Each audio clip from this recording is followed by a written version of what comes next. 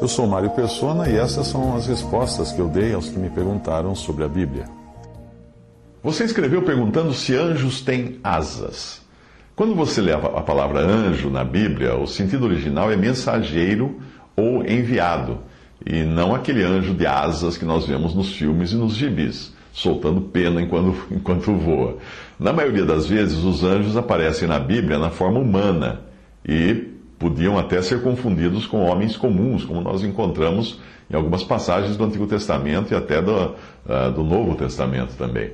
Geralmente, dependendo da tradução que você utilizar, quando você encontrar a expressão "o anjo do Senhor", provavelmente ali está indicando que é o próprio Senhor Jesus vindo em forma humana, antes de nascer neste mundo, nos Evangelhos. Como quando ele apareceu a Abraão. E ele até almoçou com Abraão debaixo de uma árvore.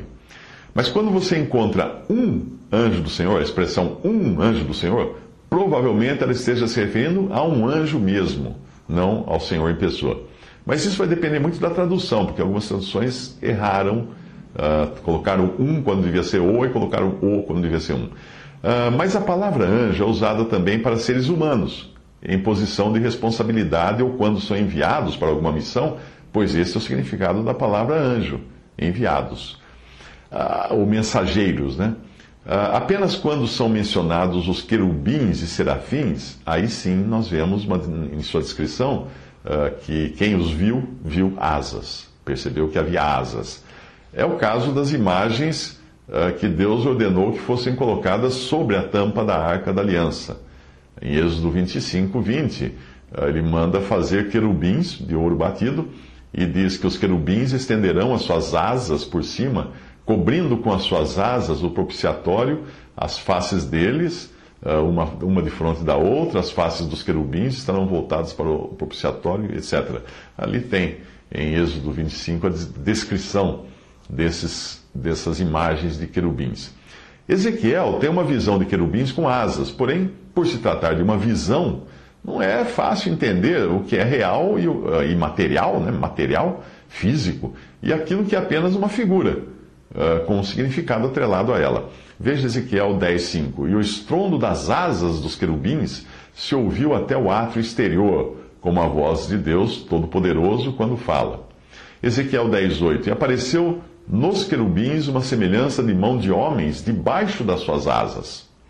Ezequiel 10:16. E andando os querubins, andavam as rodas juntamente com eles. E levantando os querubins as suas asas, para se elevarem de sobre a terra, também as rodas não se separavam deles. Ezequiel 10:19. E os querubins alçaram as suas asas e se elevaram da terra aos meus olhos quando saíram, e as rodas os acompanhavam e pararam à entrada da porta oriental da casa do Senhor, e a glória do Senhor de Israel estava no alto sobre eles. Ezequiel 10:21. Cada um tinha 4 rostos e 4 asas, e a semelhança de mãos de homens debaixo das suas asas.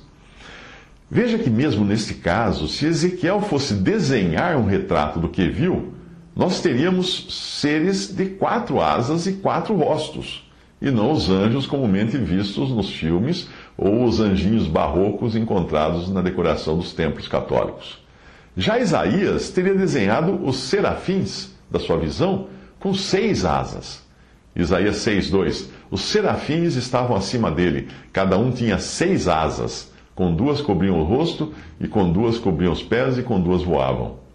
É claro que nós não podemos descartar o fato de que essas asas poderiam ser apenas simbólicas, porque na Bíblia nós encontramos passagens nas quais até o próprio Deus é mencionado como tendo asas de penas.